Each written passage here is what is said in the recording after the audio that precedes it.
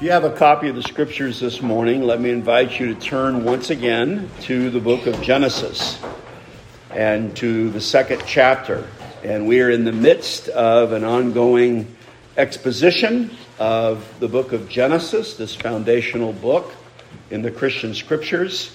And today we are at Genesis 2, verses 18 through 25. Genesis 2, verses 18 through 25. Let me invite you, as you are able, let's stand in honor of the reading and the hearing of God's word. Again, I'm reading from Genesis 2, beginning in verse 18, wherein Moses faithfully records.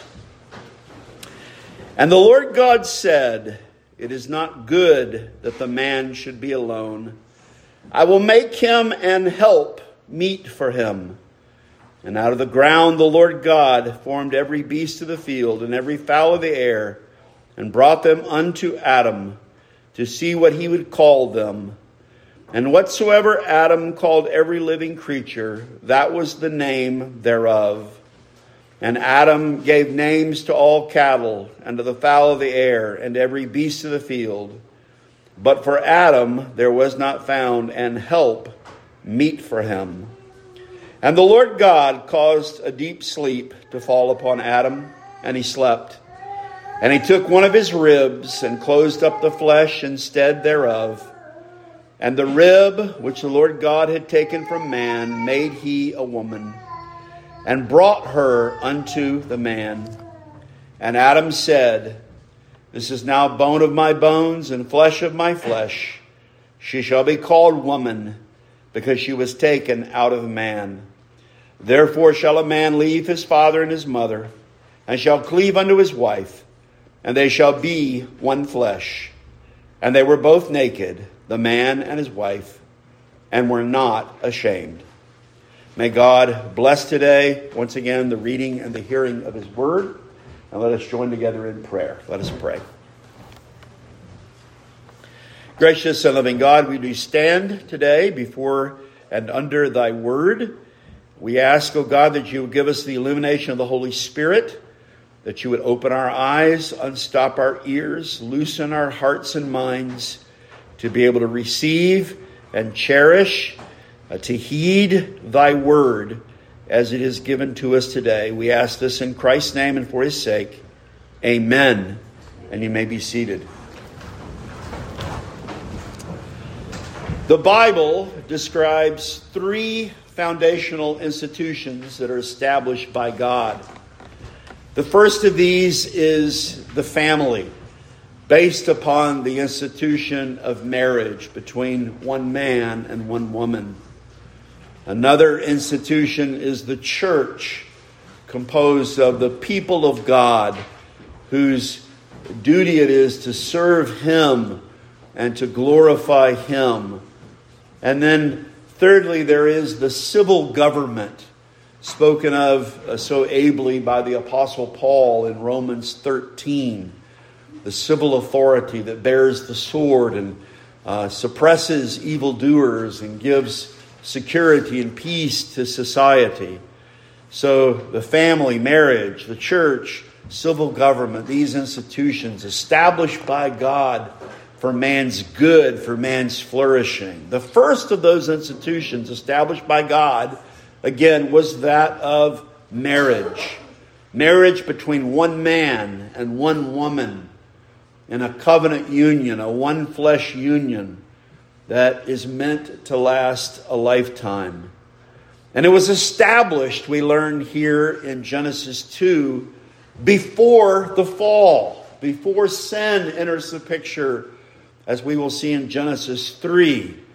And so, like the establishment of the Sabbath that we saw earlier in Genesis 2, we can say that the institution of marriage is a pre-fall institution. It is a creation ordinance.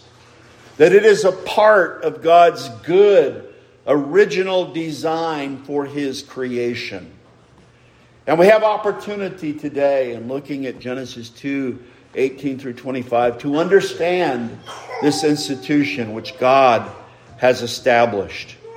As we look to our text, we can divide it into three parts. First of all, there is described for us in verses 18 through 20, the quest for a help meet for man. Secondly, then, in verses 21 and 22, we have a description of an unusual spiritual surgery, we might call it. And then finally, in verses 23 through 25, we have a description of what we will call the one flesh union. And so let's walk through the passage together and let's look at each of these three parts. And we'll begin looking at this first part, verses 18 through 20, which describes a quest for a help meet for man. And we'll notice, with respect to our ongoing exposition, that this comes just after we have this second, more detailed description of the creation of man. There was the description already in Genesis 1, verses 26 through 28 of man having been made in the image of God. And also at the end of verse 27, it says that God made them male and female. But now we have a more detailed explanation that is given to us here of the special creation of man and the distinction made between the two flavors, the two types of mankind, male and female. And this comes just after also what we had ended upon last time in verses 15 through 17, the covenant of life or the covenant of creation or the covenant of works, as it is sometimes called. Did the Vision article about this week, so perhaps you read that, where the Lord gave, first of all, a great blessing, a generous blessing, provision unto mankind in the garden to eat of anything that was there. But he also gave a prohibition that they were not to eat of the tree of the knowledge of good and evil. And there came with that also a warning that in the day that they would eat thereof, it says in verse 17, thou shalt surely die. And this is that covenant of life. And as we'll see in Genesis 3, this will be broken by the first man and the first woman, and they will have to have the consequences of that. And that is extended to us, hasn't it, through ordinary generation, that we have received in ourselves also this original sin alongside of our actual transgressions. But before we get there, we have this more detailed account, again, of the special creation of woman. The completion of the creation of man is not just the male, but also the female. And so the special creation of woman and the establishment of marriage. And it begins in verse 18 with these words, and the Lord God said. And if you've been with us in this series, you know that this echoes something that we've heard many times. It's repeated over and over in the very first chapter. And this had begun, if you remember right at the very start in verse 3, and God said, let there be light. Genesis 1:3. And so it's the God decreeing by the fiat power of his word, by the word of his power. And so this description of the special creation of woman, the establishment of the institution of marriage, begins with this sort of decretal word of God that is being proclaimed. And then we read, by the way, we notice there it's the Lord God, is that special combination of the name Lord, all capitals there, that special 4-consonant name for God, revealed name for God, Jehovah, and then the word Elohim, God, and that's the title for God, that combination title that you see repeated in Genesis chapters 2 and 3. And then, though, we have this, I guess we could call it a surprising or a striking statement. And the Lord God said, it is not good that the man should be alone. We know that God is a perfect God. We know that all of his works are perfect. We know that there's no sin. Sin doesn't enter the picture till chapter 3. And so when it says here, when God looks and says it is not good, he does not mean that there is sin or evil. And this is also striking because up to this point, we've had the statement repeated many times about the goodness of all that God had made. And remember that the crowning of that was in chapter 1, verse 31, where there's kind of a mega declaration of the goodness of all that God has made. It says in chapter 1, verse 31, and God saw everything that he made, and behold, it was very good. But on the heels of that, then, we have this statement being made that God declares it is not good that the man should be alone. Well, what is the not good? It's not evil. The point here is that the creation of man, the special creation of man, was not yet complete. The Lord God, in his mercy, notices that the man is yet alone. And so man is not yet complete. Most importantly, man does not yet have, without woman, the generative capacity that was given by God in his grace to the rest of the creation, to the plants and to the animals, that they would be fruitful and multiply. And remember, God had given a mandate to mankind. He had blessed them, if you look back in chapter 1 and verse 28, and said, be fruitful and multiply and replenish the earth and subdue it. And so without woman, there's not yet a means for man to fulfill the mandate that has been given unto him.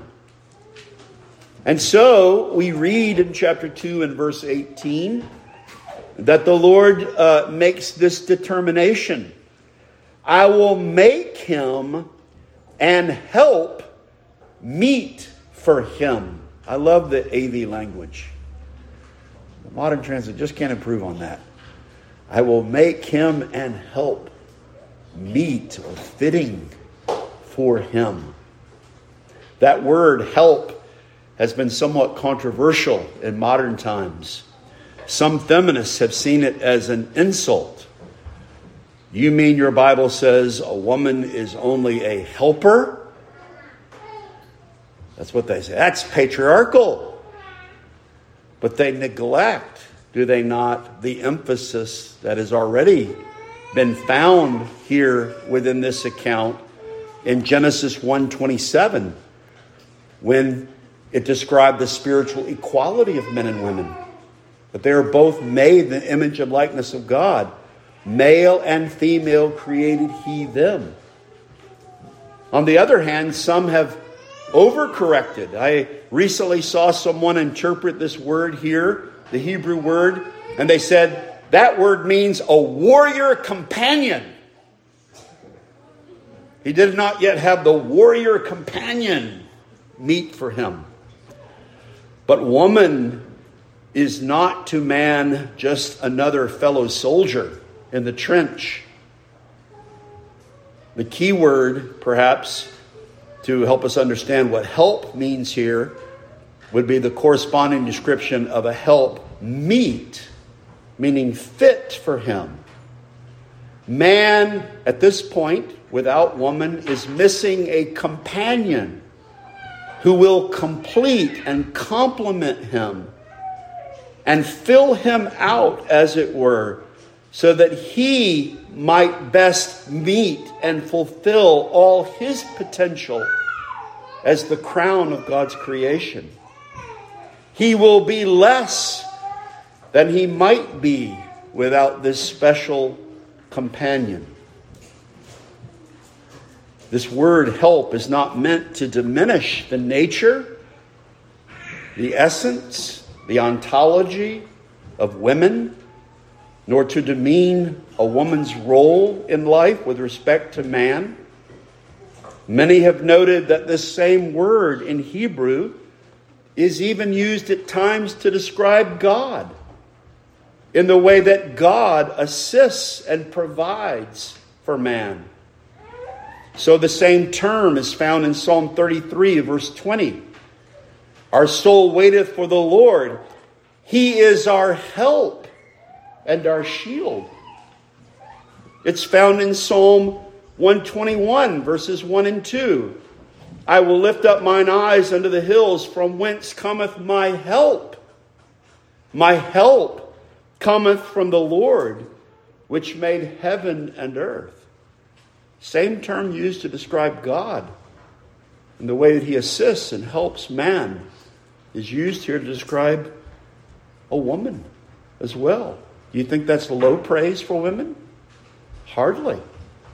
That's high praise. In verse 19, we are taken back to the earlier days of creation, day 5 and the early part of day 6. As we read, and out of the ground, the Lord God, there's the combination name that's used here in Genesis 2 and 3. The Lord God formed every beast of the field and every fowl of the air. Let's just pause there for a moment. So he takes us back to days 5 and 6, and you can look back to day 5 in chapter 1, verses 20 to 23, the day on which the sea creatures and the fowl were made. And there was also a blessing to them in verse 22, be fruitful and multiply and fill the waters in the sea and let the fowl multiply in the earth. And then in the early part of day 6, there had been the creation of the land creatures. Look at verse 24 of chapter 1. And God said, let the earth bring forth the living creature after his kind. And there are 3 sort of categories listed there. Cattle, creeping thing, and the beast of the earth after his kind. And we noted that there seem to be 3 types of these categories. The word that's rendered as cattle, you know by now, is the root for our English word behemoth. That's the Hebrew word. Then the creeping things, and then the beasts, and there's sort of maybe the domesticated animals, the creeping things, and then the wild animals, we would call them. Here, when we look over at chapter 2 and verse 19, it's kind of a combination, a description of how God had formed from the ground as he had formed the man. If you look at Genesis 2:7, these animals, and it mentions here the beasts of the field and the fowl of the air. And then it says in verse 19 that he brought them unto Adam to see what he would call them. And whatsoever Adam called every living creature, that was the name thereof. And so we might remember that earlier in the creation narrative, that it had been God who had given names to various parts of the creation. If you look back at chapter 1 and verse 5, and God called the light day, and the darkness he called night. If you look at verse 8 of Genesis 1, and God called the firmament heaven. And we talked then about how it's God's prerogative to name things because it's his ownership of them. And remember, I drew an analogy between it's the duty of a parent to give a name to a child. They may grow up and not like the name. I don't know. They may grow up and love the name. But the parents get to name the child. We don't take a vote in the church to name children. Grandparents don't get to name children.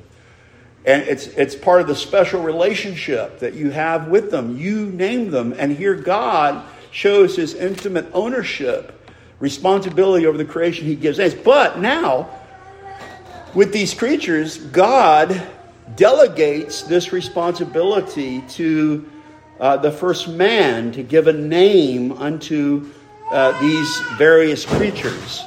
And you'll notice again when you look at verse 20, it says, and God gave names to all the cattle, the behemoth, and to the fowl of the air, and to every beast of the field.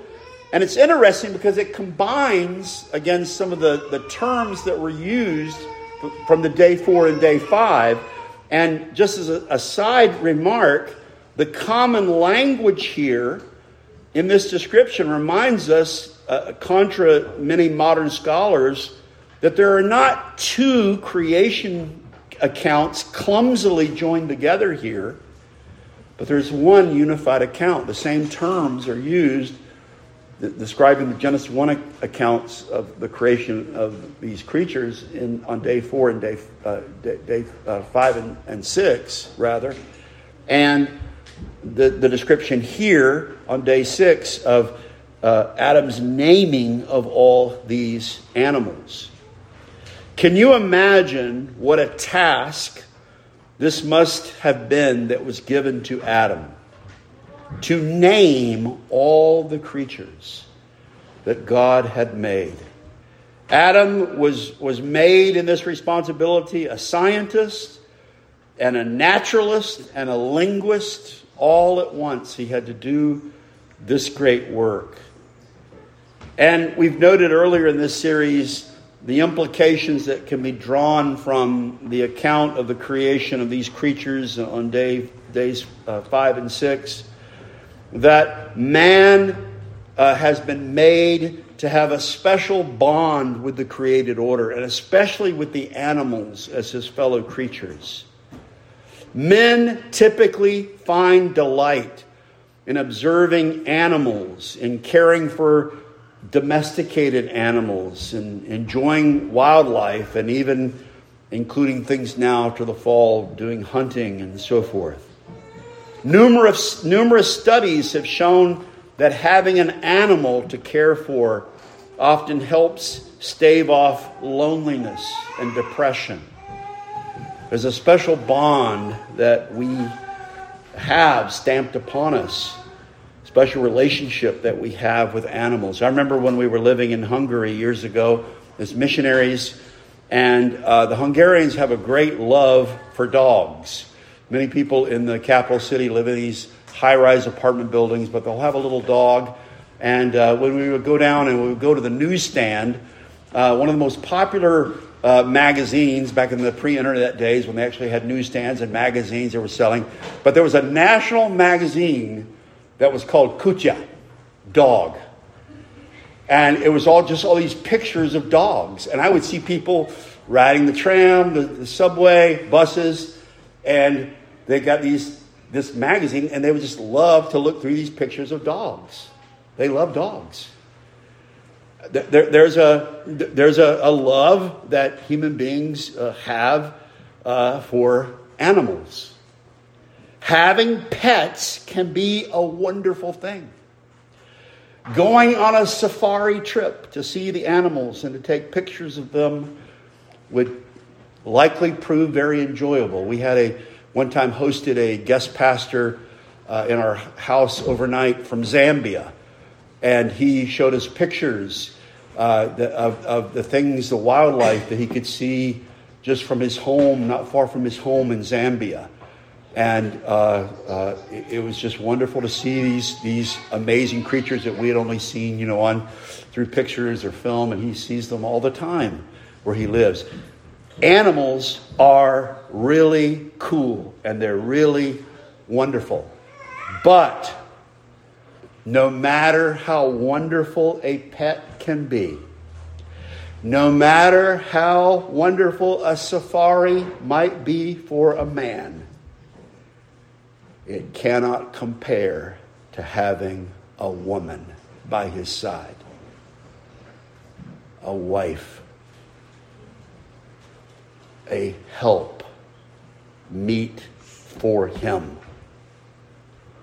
One commentator notes, the reason why God brings the animals before the man is so that man should realize his need for a partner. God brought all those animals. Well, there's a male and a female with that, and a man. And wait, where is my better half? Where is my partner? And so, at the end of verse 20, we read, but for Adam there was not found an help meet for him, or fitting for him. This brings us to the second part of our passage, which is verses 21 and 22, which is a description of what I've called here a spiritual surgery. And so what we notice is that the Lord God did not leave man in his state of loneliness, of aloneness, or in his state of being incomplete. And so the Lord determines to make woman as a perfect companion for man. And indeed, as Deuteronomy 32:4 says of God, his work is perfect. And so he determines to make this creature man who will complement man.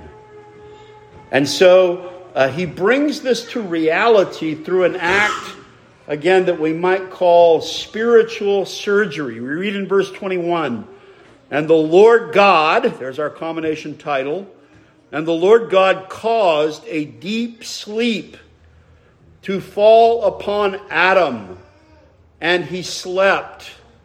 And he took one of his ribs and closed up the flesh instead thereof.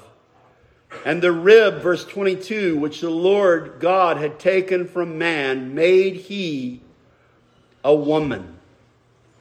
And so we have this description of this spiritual surgery. God extracts the rib, closes it up, and from it makes the first woman. Now, there has been much attention given over the years to this passage, attempts to understand the reasons for God having created woman from man in this way. And although many of these suggestions must remain speculative, since no clear explanation is given to us, explicit explanation is given, and we should be careful not to go beyond what is written, there have been, I think, some explanations that seem intuitively to be right. And one of the most famous, perhaps you've heard it before, it's sometimes read at weddings, actually comes from the Puritan commentator Matthew Henry. Some of you may have Matthew Henry's commentary. And if you look there at his commentary on this passage in Genesis 2, he says the following. He says, woman was made of a rib out of the side of Adam, not made out of his head to rule over him, nor out of his feet to be trampled upon by him, but out of his side to be equal with him, under his arm to be protected, and near his heart to be beloved. Can you believe that old sexist Puritan said that? Get the sense maybe everything isn't exactly the way you've been told. Right. Well, actually, if you read Matthew Henry, right after that, he has a really interesting interpretation, where he also talks about how Adam here is a figure of Christ. He says, he continues just after he wrote this, he says, Adam was a figure of him that was to come. For out of the side of Christ, the second Adam, his spouse, the church, was formed. When he slept, the deep sleep of death upon the cross, in order to which his side was opened, there came out blood and water. Blood to purchase his church, and water to purify it to himself. Notice then in verse 22 how that the Lord God brings the woman to the man. Verse 22, and brought her unto the man. Here is the Lord God's presentation of this special creation to Adam. Maybe as a parent, some of you have sometimes gotten a special gift for one of your children. Maybe at a birthday or Christmas. And perhaps it's a gift that you especially made for your child. Or something you knew that they really wanted, and you earned the money to get it, and you maybe had to seek stores or the internet to find it, and you finally got this present, this gift that you know that your child will really love, that your child will really delight to see. Isn't it interesting how things change? When you're a child, you like to get gifts. But children, let me tell you something. You got something better waiting ahead for you. When you get to be a parent, if that's God's will for you, you get to give gifts to your children. And it's even more fun. I have to tell you, it's even more fun than getting gifts, is giving gifts to your children. When you know something they really want and you're able to get it, you just can't wait sometimes. You want to get it. You're so excited to give them this thing because you know how much they will love it and they will treasure it and they will prize it and they will delight in it. Well, if we could draw a dim analogy, we might say that perhaps God, our loving God, was like this when he made the woman for man. One commentator noted, God is like a father who presents his son with a valuable gift that is bound to please him and be cherished by him. It's as if God says, see what I have prepared for you. This brings us to the third part of our passage, verses 23 through 25. And in verse 23, we get to see the reaction of the child opening the present, receiving the present. And it says in verse 23, and Adam said, this is now bone of my bones and flesh of my flesh. The reaction of Adam seems to be one of deep and full gladness. He declares her to be bone of his bones, flesh of his flesh. There's a recognition here that he now has the helper, the help meet for him. That he now has one who is a companion who can share with him in his part and her part in their common humanity. They are made of the same stuff, the same bone and the same flesh. To which he adds in verse 23, she shall be called woman because she was taken out of man. There's a word play here in Hebrew. The Hebrew word for woman is isha, and the word for man is ish. Something like in English, the word woman comes from the word man, or sounds like the word man, doesn't it? At least one scholar I read said that they don't actually come from the same stem, but they do sound alike.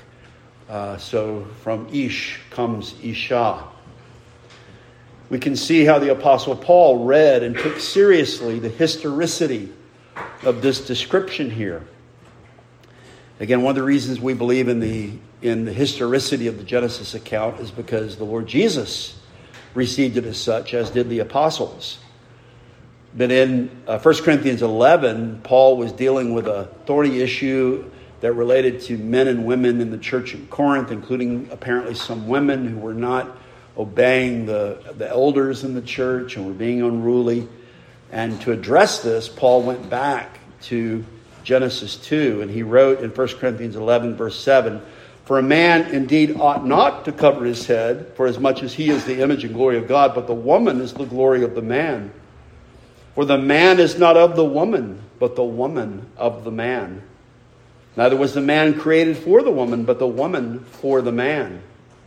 And then he draws his conclusion that in verse 10, in 1 Corinthians 11, for this cause ought the woman to have exousia, power on her head because of the angels. Some say a head covering, some say simply a submissive spirit towards the elders, the officers of the church.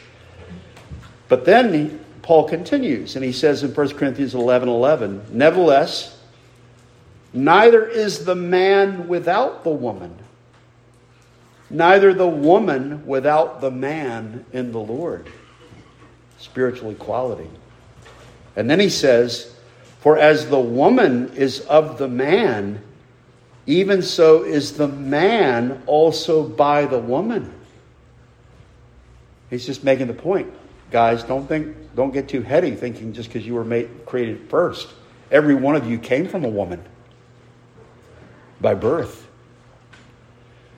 And then he says, but all things are of God. In 1 Timothy 2:13, Paul also said, for Adam was first formed, then Eve. To this, then, Moses adds this summary in verse 24. Therefore shall a man leave his father and his mother, and shall cleave unto his wife, and they shall be one flesh. Two definitive actions are mandated. First, a man will leave the household of his father and mother. This means he will depart from under their explicit supervision and instruction and direction. This does not mean, however, that he is to sever all ties or to seek no counsel from them. But it does indicate the need for a significant separation so that he can form his own independent and freestanding household, no longer beholding to that of his parents. Second, a man will cleave to his wife. He will enter into exclusive union with her. Together, they will form their own unique household, separate and distinct from all others, and they will join in a union of mutual dependency upon one another. Moses stresses the nature of that union in verse 24, at the end of that verse when he says, "And they shall be one flesh." They will leave, and they will cleave, and they will become one flesh. God literally, in his wisdom, made a man and a woman physically to fit together. And any attempt at any other combination is futile, irrational, and unhealthy. Not only, though, were a man and woman made to fit together physically, but they were meant to fit together emotionally and spiritually. They're like two Legos that they fit together. They were made to fit together and to be one flesh. In Proverbs, therefore, we read in Proverbs 18:22, "Whoso findeth a wife findeth a good thing, and obtaineth the favor of the Lord." And in Proverbs 30, verses 18 and 19, the sage looks with wonder at the relationship between a man and a woman. He says, "There be three things which are too wonderful for me, yea, four which I know not. The way of an eagle in the air." How does an eagle fly? That's a pretty amazing thing. "The way of a serpent upon a rock." How does a snake get any traction when it moves over a rock? "The way of a ship in the midst of the sea." How does a ship float on? It floats on the water and doesn't sink down, a big heavy ship. "And the way of a man with a maid." Oh, it's a mystery, isn't it? How man and a woman come together. They leave and they cleave and they become one flesh. Finally, in verse 25, Moses notes that they were both naked, the man and his wife, and were not ashamed. This is meant to tell us that before the fall, this is again before Genesis 3, the relationship between men and women was not stained by sinful and craven lust. One writer notes that the term for shame indicates confusion, embarrassment, and dismay. All that was missing at this time. This observer notes also that at this time they had complete faith and trust in one another, and indeed they had nothing to be ashamed of. No imprudent or immoral act lay in the past. No guilt or remorse existed. What a beautiful thing it was, man in his innocence.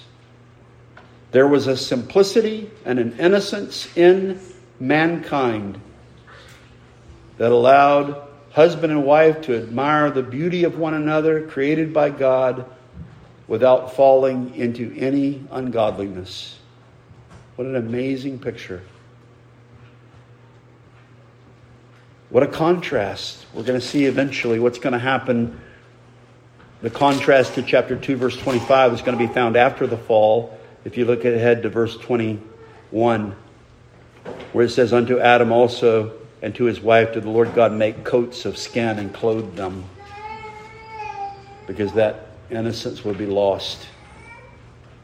Well, friends, we've worked through the passage. I want to spend a little bit more time than we normally do on some application. So we don't usually finish the verses this quickly, do we? But let's spend a little bit more time in application. From the teaching here, we learn that marriage, like the Sabbath, is a creation ordinance. Here are some of the things we learn about the biblical teaching on marriage. For one thing, marriage was meant to be, to use modern terms, a heterosexual union between a man and a woman. No other pairing fits this biblical standard. And that's the standard we uphold, a man and a woman. For another, marriage was also meant to be monogamous. One man and one woman. Where the man leaves and cleaves to his wife, and they form their own household, and they share in a one flesh union that they share with no one else. After man's fall into sin, after Genesis 3, this ideal will be tarnished. It will be attacked. We know it in our own flesh. The patriarchs, for example, will practice polygamy. Every once in a while, I remember a few years back, there was a news story that popped up. Somebody in Southwest Virginia said they started practicing polygamy because it's there in the Bible. Abraham. Well, it's after Genesis 3. Go back to Genesis 2, though. That's the pre-fallen ideal, the original good design for man. To understand the Christian or the New Covenant view of marriage, we must turn to the teachings of our Lord and to the apostles. And so I want us to look briefly in exposition at two passages from the New Testament. The first one is going to be from Matthew 19, and the second one is going to be from Ephesians 5. So look over, if you would, have your Bible, and turn over to Matthew 19. We looked at this not too long ago in our exposition of the Gospel of Matthew, but let's go back and revisit this. And I want you to listen to see if you can hear the echoes here of Genesis 1 and 2. The context in Matthew 19, verse 3, is that there were Pharisees who were tempting our Lord, and they were asking him, is it lawful for a man to put away his wife for every cause? So they were looking for a loophole to justify abandonment of their wives and to seek divorce. And this is Christ's answer in verse 4. Have ye not read that he which made them at the beginning made them male and female? That's Genesis 1:27. Have you run into anybody recently who says, the Bible doesn't say anything about this or that practice? Oh, yes, it does. Christ said God made them in the beginning male and female. And then notice what he continues to say. And he said, verse 5, for this cause shall a man leave father and mother, and shall cleave to his wife, and they twain or two shall be one flesh. Wherefore, he says in verse 6, they are no more twain, no more two, but one flesh. What's he quoting? Genesis 2:24. He's teaching what Moses recorded. And then at the end of that, he has his famous words, often repeated in marriage ceremonies at the close, once a wedding has been made and vows have been spoken and tokens of that pledge have been exchanged. What therefore God hath joined together, let not man put asunder. Very countercultural statement in our day, isn't it? But we notice, what does Christ uphold? He upholds Genesis 1:27. He upholds Genesis 2:24. It's not just Old Testament. This is New Testament. new covenant standards. Look also now at Ephesians 5. We've gone from Christ, and let's look at the words of the Apostle Paul. Ephesians 5, in the beginning of chapter 6, is a passage that is sometimes known as a household code. Paul's writing to the church at Ephesus. It's really interesting. There are all kinds of people there. There are men and women. There are parents and children.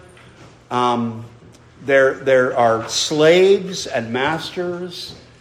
Christianity has within it the seedbed for the destruction of the institution of slavery. But at this time, it's breaking those barriers down by having all types of people come together. And this just didn't happen in the Roman world. It's one thing that made Christianity so different. But we're going to look at what Paul had to say about marriage. And he starts off, look at verse 22 through verse 24, by addressing the women or the wives. He says, "Wives, submit yourselves unto your own husbands as unto the Lord.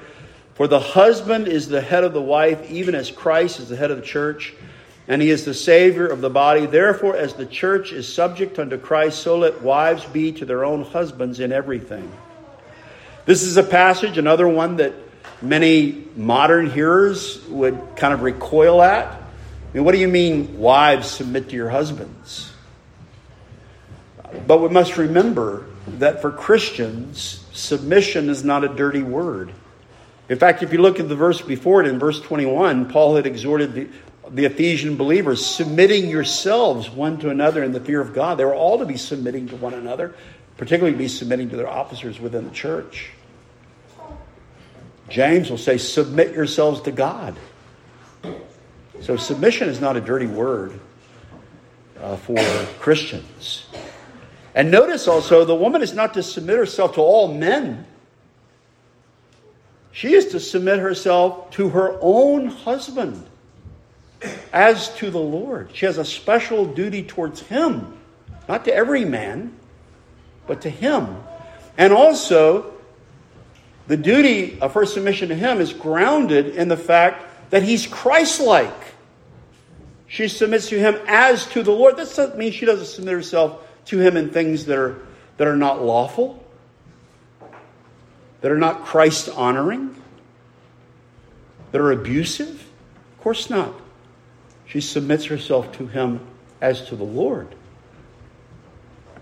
And he sets up a parallel. The woman's role in the marriage is like unto the church.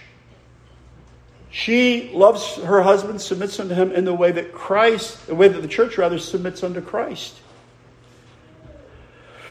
And there's also the part where there's a word to men. Now in our day, people get upset with the first part of this, the word to women. But in the Roman world, in the first century when this was written, that would have been like, duh. The man is the head of the family. He has the pater potestia. He has the fatherly power in the family. He's the head of the pater familia. What they would have thought was weird. What? You're giving instructions to husbands about duties that we have to wives? This is, believe it or not, what would have scandalized people in the first century. It's changed a little bit. But listen to this. We who are husbands, we need to listen to this. Verse 25. Husbands, love your wives, even as Christ also loved the church and gave himself for it, that he might sanctify and cleanse it with the washing of water by the word, that he might present it to himself a glorious church, not having spot or wrinkle or any such thing, but that it should be holy and without blemish. So ought men to love their wives as their own bodies.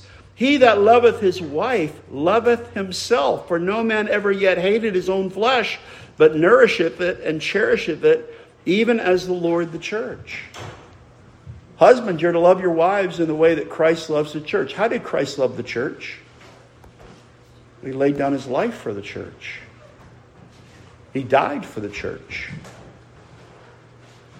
A woman will intelligently submit to a man who has a Christ-like spirit and who will lay down his life and sacrifice himself for his wife.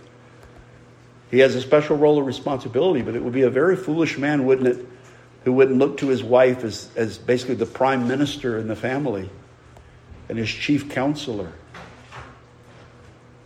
He's going to seek her aid, and he's going to guide lovingly within his household. And then Paul sums things up, revealing the mystery of this relationship. And notice how he begins. Look at verse 31. Does this sound familiar? For this cause shall a man leave his father and mother, and shall be joined unto his wife, and they two shall be one flesh. Genesis 2:24. Moses, Jesus, Paul, the harmony of the scriptures. And then Paul says, this is a great mystery, but I speak concerning Christ and the church. The marriage relationship reflects that. Is it perfectly done in this life? Absolutely not. We can all confess our failures and faults one to another. But husbands are to love their wives as Christ loved the church. The church is to be intelligently submitted to their husbands as the church is to Christ. And then notice there's another insight. Look at verse 33. I often try to point this out when I do marriage counseling, premarital counseling. Nevertheless, let every one of you in particular so love his wife, even as himself, and the wife see that she reverences her husband. You'll notice that the terms are not the same terms, and they're not interchangeable.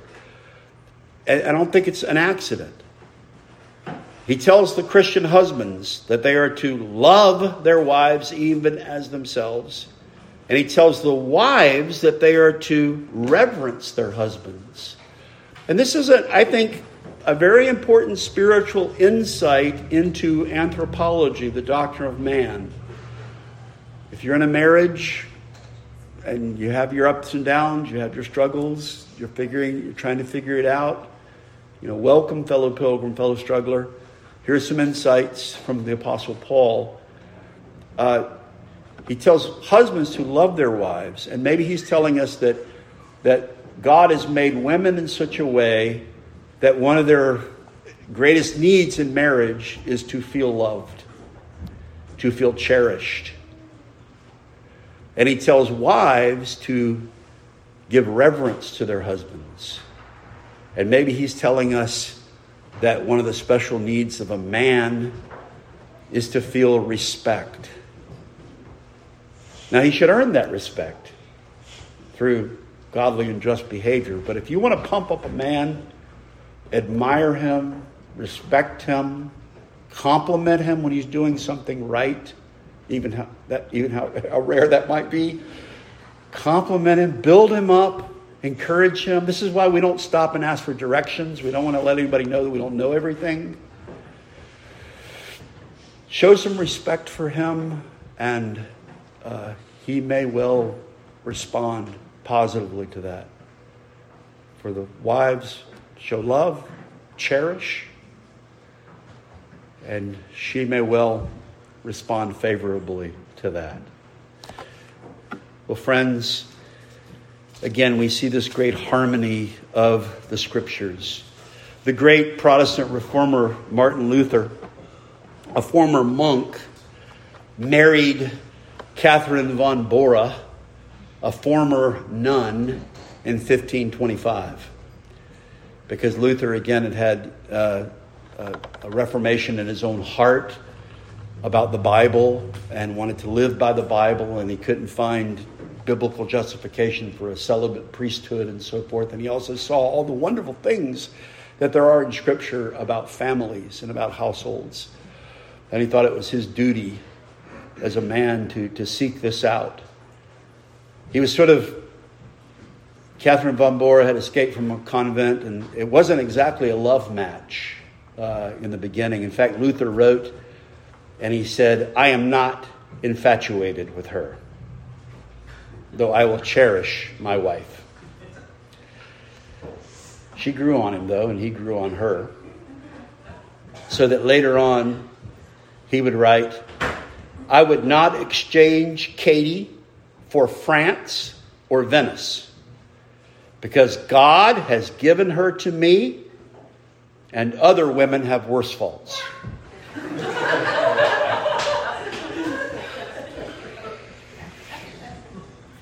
By the end, however, they enjoyed a very warm and happy marriage and a beautiful Christian home that was very often open to others and was given in hospitality. So much so that towards the end of their marriage, towards the end of their lives, Luther gave her perhaps the greatest compliment that he could give when he referred to the book of Galatians, which he loves so dearly, as my Catherine von Bora. Marriage is not essential for all men. I need to make that clear. If you're here and you're single, marriage is not the calling for all people. It says that in 1 Corinthians 7. And we need to make clear that marriage is not an eternal institution, humanly speaking. Marriage is only temporary. In glory, in the final state, men will neither marry nor be given in marriage, but Christ said we shall be like the angels. We will not be angels, but we will be like the angels. But in this life, if you have been called to marriage, we need to look and remember that Christ has reclaimed marriage. And he has called for a return to its pre-fallen roots in Genesis 2:24. And Paul reminded us that this serves as a model for Christ's own relationship to his church. May those of us who are married seek faithfulness to this teaching, and may the church, which encompasses both married and single people, uphold it without wavering. Amen? Let me invite you to stand together.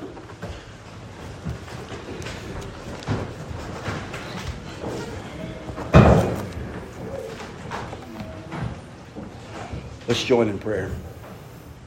Gracious and loving God, we do give thee thanks today for thy word, for the instruction that we are giving about life, to understand ourselves, to understand the world in which we live, to understand our church, to understand Christ, to understand who thou art.